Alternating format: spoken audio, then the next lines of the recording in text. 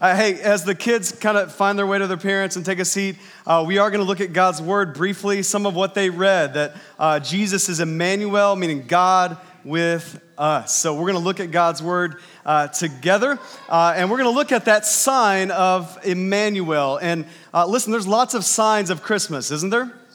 Like for some of you, it's traveling. Some of you traveled here. For some of you, it's wrapping and packing and singing. There's lots of signs that Christmas is here. But as we look at that, I think one of the signs for my family is that there's presents around a Christmas tree. And I saw that vividly this week as my wife was with my 4-year-old daughter, who is one of the sweet little cute angels up here, my favorite. This week, my wife was at my 4-year-old daughter's Christmas program and Christmas party at our preschool, and they were drawing together a picture of Christmas. And so they were drawing different things and wreaths and Christmas tree, and they start to draw presents. And my wife is drawing all the Christmas tree, and she's drawing the presents. And my little 4-year-old daughter tells my wife, she says, "Mom, don't forget to draw the Amazon boxes around the tree." Now, my daughter's 4. She's experienced Christmas before, but she doesn't remember, right? What she remembers is right now, 2019, there's a lot of Amazon boxes around our tree. Now, before you judge me, I know some of you are. I'm a pastor. Christmas season is busy. We are going to wrap the gifts, right? But right now, there's Amazon boxes. And so in her mind, she's like, that's a sign of Christmas. Amazon boxes. That's all she knows, right? But there's lots of signs of Christmas. For you have different traditions, different sights, sounds, and smells. Here's the sign of Christmas according to the Bible. It's this word, it's this name, Emmanuel, God with us. That's the sign of Christmas according to Scripture. See, if you're new to Christianity, new to the church, maybe you just came here to support your niece or nephew or a kid you knew in the program, and you're like, what is Christmas all about? Like, I know we make a big deal about it. I know it dips into my pocketbook. I know it makes the mall crazy and shopping crazy and people crazy. I know there's a lot of family drama at Christmas time. Like, what's the big deal about Christmas? And I would tell you it can be summarized just simply as God with us. That's the meaning of Christmas. That's the sign of Christmas, and we're going to look at that just briefly this morning. We're going to start in our Old Testament. You can just look on the screen with me. Isaiah chapter 7, verse 14. Isaiah 7:14. Listen to what it says. It says, "Therefore the Lord himself will give you a sign. Behold, the virgin shall conceive and bear a son and shall call his name Emmanuel." Now, even if you didn't grow up in the church, I imagine you've heard this verse before. Right? You've seen it on an ornament, in a Christmas card maybe, and you're kind of familiar with this verse. But what I would tell you is before the manger scene, 600 to 700 years before the manger scene, we get this verse. Through the prophet Isaiah, and he's proclaiming, he's foretelling this sign that would come, that would be fulfilled in Jesus, but Jesus isn't here yet. In fact, 600 to 700 years before Jesus shows up, things aren't going great for the Jewish people or for the world. There's a king in this particular situation in chapter 7 of Isaiah named Ahaz. And he's not a great king. He's not one of the good kings of the Old Testament. He's not leading under the guidance of God. And what happens with Isaiah and King Ahaz is Isaiah comes to King Ahaz and says, "Hey, king, I'm going to give you a sign. God wants to give you a sign." And King Ahaz says, "No, that's okay. I don't need a sign." And as you read it in chapter 7, you can read it on your own. You kind of think, well, maybe that's kind of spiritual of Ahaz. Like, he doesn't need a sign to believe in God. He's just going to believe in him. But if you know Ahaz's story, he doesn't want a sign because he knows if he gets a sign, then he will have to believe in God. Then he will have to change the way he runs his kingdom. And so he doesn't want that sign. So what I love about this verse, Isaiah 7:14, that you probably have seen on an ornament or a Christmas card, is this is God saying, hey, I don't care if you want a sign. I'm going to give you one anyway. And it's not just for you, King Ahaz. It's for all people. And it is this amazing truth. The sign is going to be Emmanuel, God with us. That at this time, 600 to 700 years before Jesus, God's working through prophets like Isaiah. God is working through kings, even corrupt ones like King Ahaz. But at some point, one day, he's going to send the king. And his name is Jesus. And he's going to be with the people. So that's the context, that's Isaiah. Then we fast forward to the fulfillment of this sign, Matthew 1:18 through 23. Again, you can look on the screen with me. It says this: Now the birth of Jesus Christ took place in this way. When his mother Mary had been betrothed to Joseph, again, familiar verses you've probably heard in a Christmas service before, but betrothed just means she was engaged to Joseph. And you got to picture this time period. We're not in 2019. This is in the Middle East over 2,000 years ago. This engagement was probably arranged. And so Mary and Joseph probably didn't know each other too well. Have you thought about that? They probably didn't have a lot of trust built up. That's going to be important as we keep reading with me. It says, before they came together, she was found to be with child from the Holy Spirit. And her husband, Joseph, being a just man, unwilling to put her to shame, resolved to divorce her quietly. But as he considered these things, behold, an angel of the Lord appeared to him in a dream, saying, Joseph, son of David, do not fear to take Mary as your wife, for that which is conceived in her is from the Holy Spirit. Now again, we're in 2019. This is 2,000 years ago in the Middle East. You have a couple who's engaged to be married that was probably arranged, not a lot of trust built up, didn't know each other super well, Joseph and Mary. Imagine how this conversation went with Joseph's family and friends. Joseph, Mary's pregnant? What did you do? You're not married yet. What is everybody going to think? And Joseph's like, it's the Holy Spirit's baby, Mom. I didn't do that. Like, it's the Holy Spirit. Like, his friends would be like, bro, that's what she told you? That's what she's got? Like, you're so naive, Joseph. And just try to picture Joseph's headspace in this moment. This did not make sense. So God in his grace knows that, sends an angel of the Lord and says, Joseph, do not fear. Don't just trust Mary, you trust me, that I'm going to do something with this. Take her as your wife. Don't divorce her. Listen, as we look at that, I have to imagine some of you here today, you need to hear that and be reminded that God works through even things that don't make sense. Because the reality is, all of us walk in here, we all look a little bit more spiritual than we are today, especially we got the sweaters on, right? And all of us walk in here, and there's some things in our life that don't make sense if we were just to be honest for a moment. Like, there's some sickness in your life probably that doesn't make sense. Our worship leader got the flu yesterday. That doesn't make sense, right? In your life, you're probably thinking like, hey, Christmas lights, you got all the families in town, you got the meals prepared, you have the gifts around the tree, and they're not all Amazon boxes. You have the sights you want to see, but all your family has the flu. And you just spend Christmas in bed, and you're like, hey, this doesn't make sense. For some of you, like right now, family, it doesn't make sense. Like, Christmas is supposed to be family time, and it's supposed to be a beautiful time, and you're looking around, everybody looks more spiritual than they actually are. And you're like, man, everybody else's family, they're probably great. I mean, they are dressed nice. I mean, they probably are. They got the ham in the oven. They're going to eat after this, and everything's great, but my family is jacked up. I mean, we got drama, and if I'm honest, and listen, don't look around. If I'm honest, like, I don't even like my family, and I'm ready for them to go. And if you're honest, you would just say, hey, this doesn't make sense. Again, don't look around. And some of you look at your finances and you're like, Christmas, we buy all the gifts, and my kids are getting older, and this is a true story in my life. They want the iPhone 11 or the iPhone 10 or an iPad with the pen or all the above, and they sent me the links for it, right?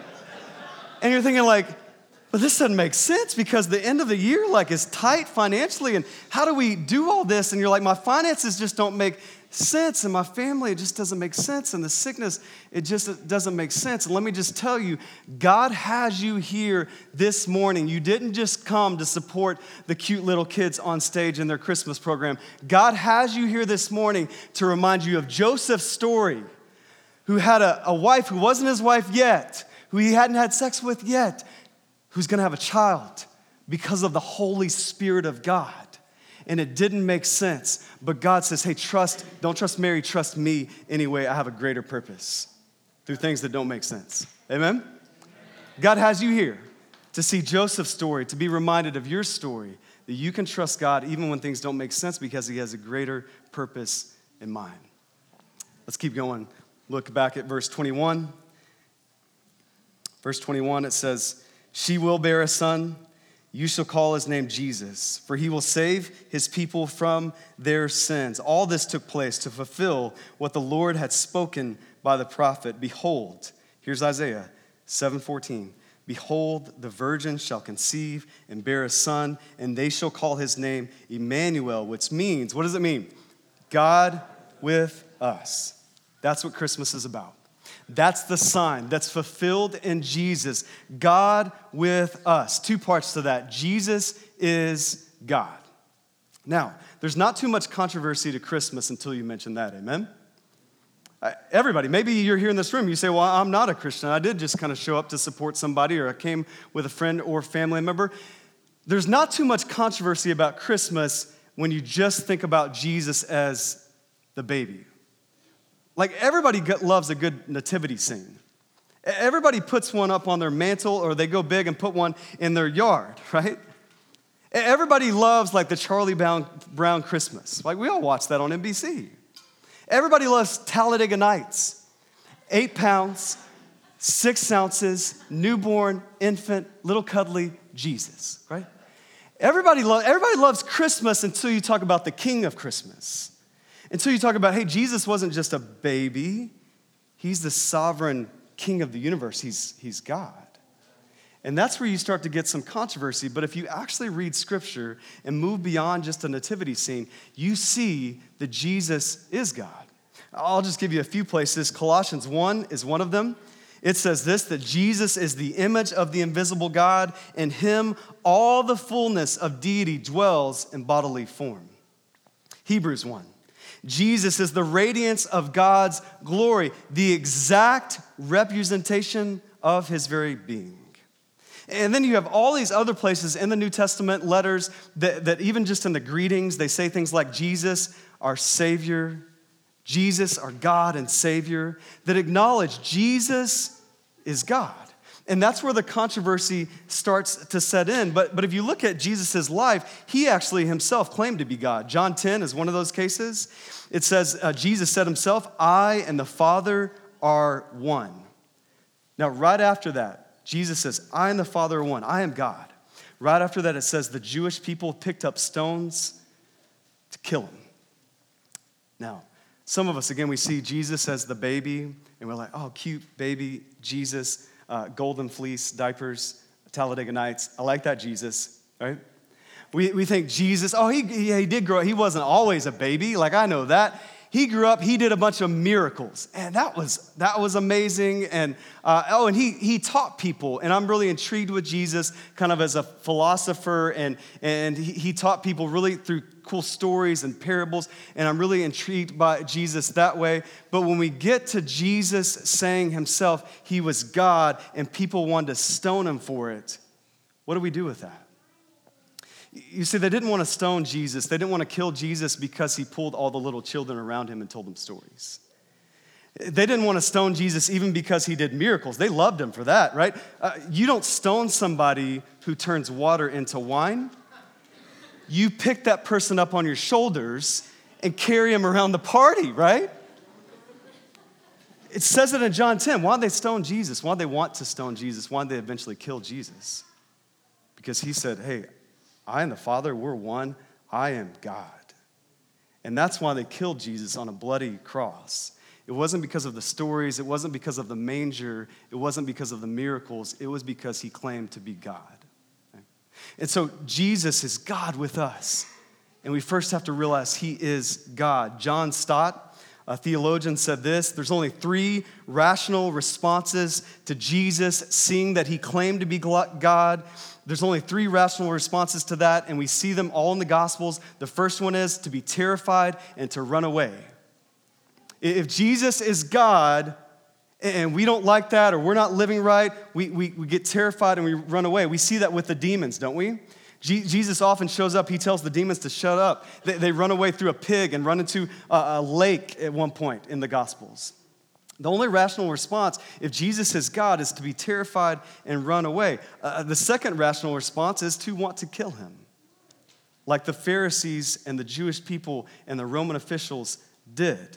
hey, you're claiming to be God. You are threatening our power at this point. That is blasphemy. We have to kill you. That's the second rational response. The third rational response, which we also see in the Gospels and which we're doing today, Jesus is God, so we worship him as God.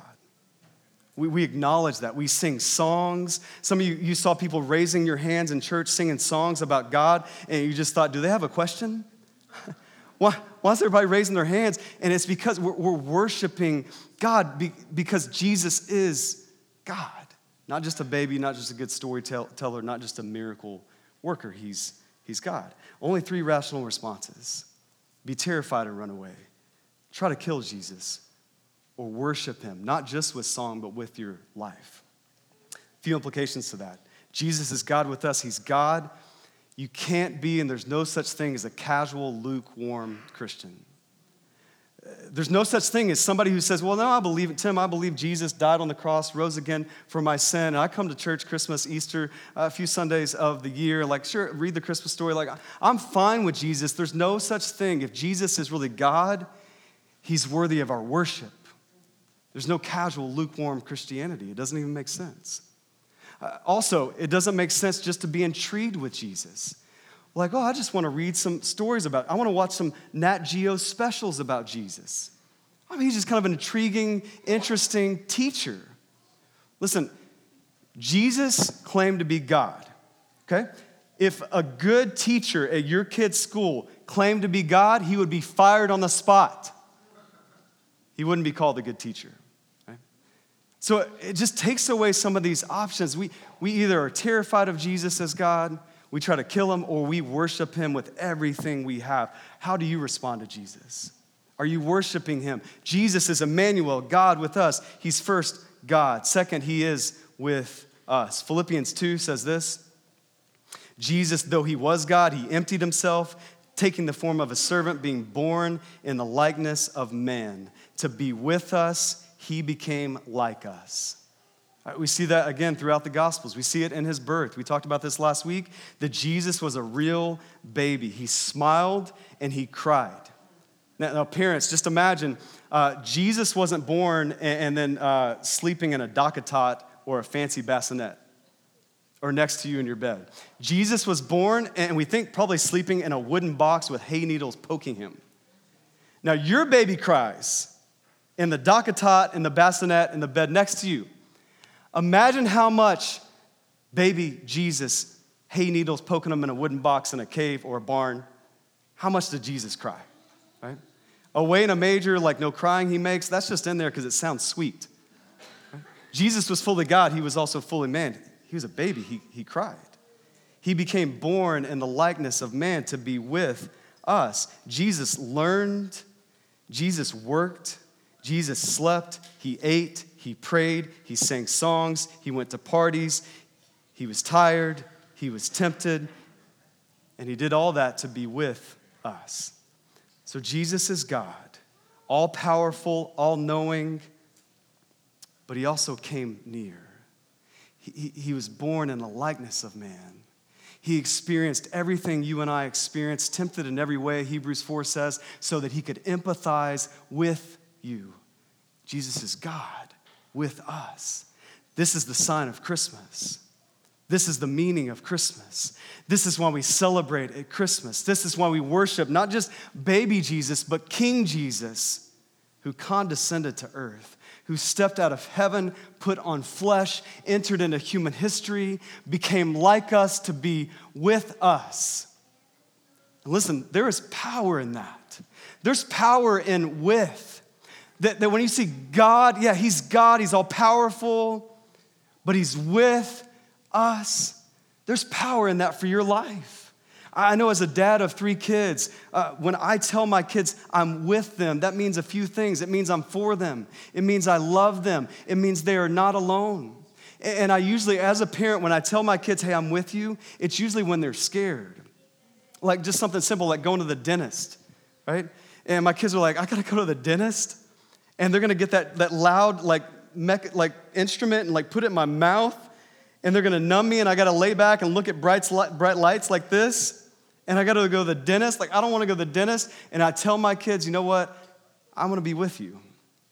And I'm going to hold your hand during that process.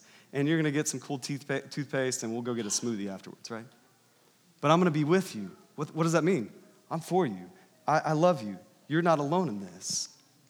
There's power in God with us. He became like us to be with us. Now, as you hear that, if you thought about it, you might ask, well, who's the us? Who's the us? Like the people who look more spiritual than I do, the people who are dressed nice. Who's the us? Like the moral elite. Who's the us? Like the prophets that were foretelling Jesus to come. Who's the us? Like the writers of the New Testament of Scripture. Like who is the us? Like pastors. Who's the us? Well, just look at who Jesus came to. The us is the young. Jesus came to, he was conceived in a young girl named Mary, a teenage girl. Most scholars agree probably more like middle school age. Mary was the us, the young. Jesus came to the old man Simon, who got to hear about the birth of Jesus, the promised Savior, right before he died. Jesus came to the young, but he also came to the old. He came to the lowly. Stinky shepherds were the first people to get the announcement, hey, unto you this day, Christ, the Savior, has been born. Who'd that come to? The Pharisees, the moral elite. It came to stinky shepherds who were often considered thieves. He came to the lowly. He came to the ordinary. He picks fishermen to be on the team that would change the world. He came to the outcast. He came to lepers. There's one point in the Gospels where Jesus comes to a leper and he heals them, but he does something really interesting. He touches the leper to heal him. Now, Jesus calms storms by the power of his word. He didn't need to touch the leper, but he does because he's changing everything. He's changing who God comes to and who's accepted by God. It's even the outcast. It's even the lepers. He's coming to sinners. He often had dinner with tax collectors, reclined at table with them in their home. He came to the scandalous as he engages even the prostitute, even as other people would say, hey, Jesus, no, you don't want to go there. You don't want to talk to her. You don't need to be seen engaging with her. And Jesus says, no, that's exactly who I've came for. It's the scandalous. Jesus came to the self-righteous, to the Pharisees and the scribes. You know, there's a reason why we know a lot about the Pharisees and the scribes. It's because Jesus was often engaging them. Jesus was God, like omniscient, like omnipresent. Like he knew where they were at all times. If he wanted to, he could have avoided the Pharisees and the scribes. But what does he do? He comes to them. Because Jesus even comes to the self-righteous. He comes to the unlikely. Jesus rises from the dead, defeating sin, Satan, and the grave. And the first people to show up at the empty tomb are who? Women.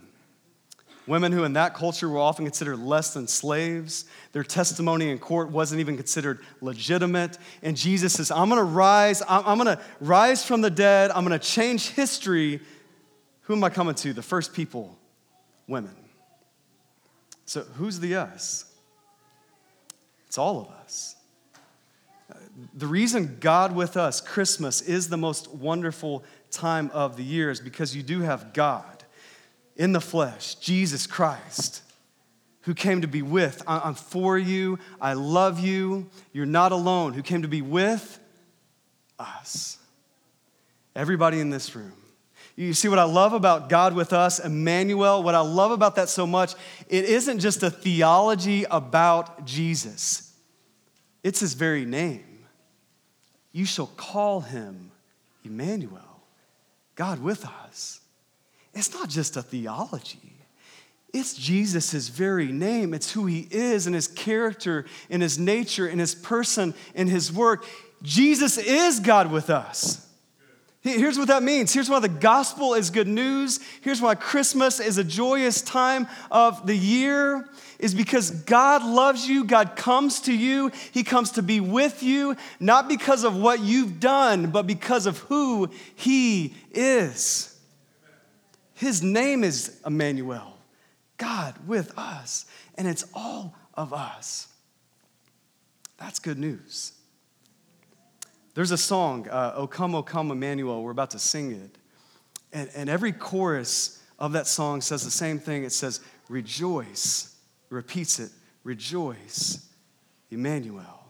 Rejoice. Repeat it. Rejoice. God is with us.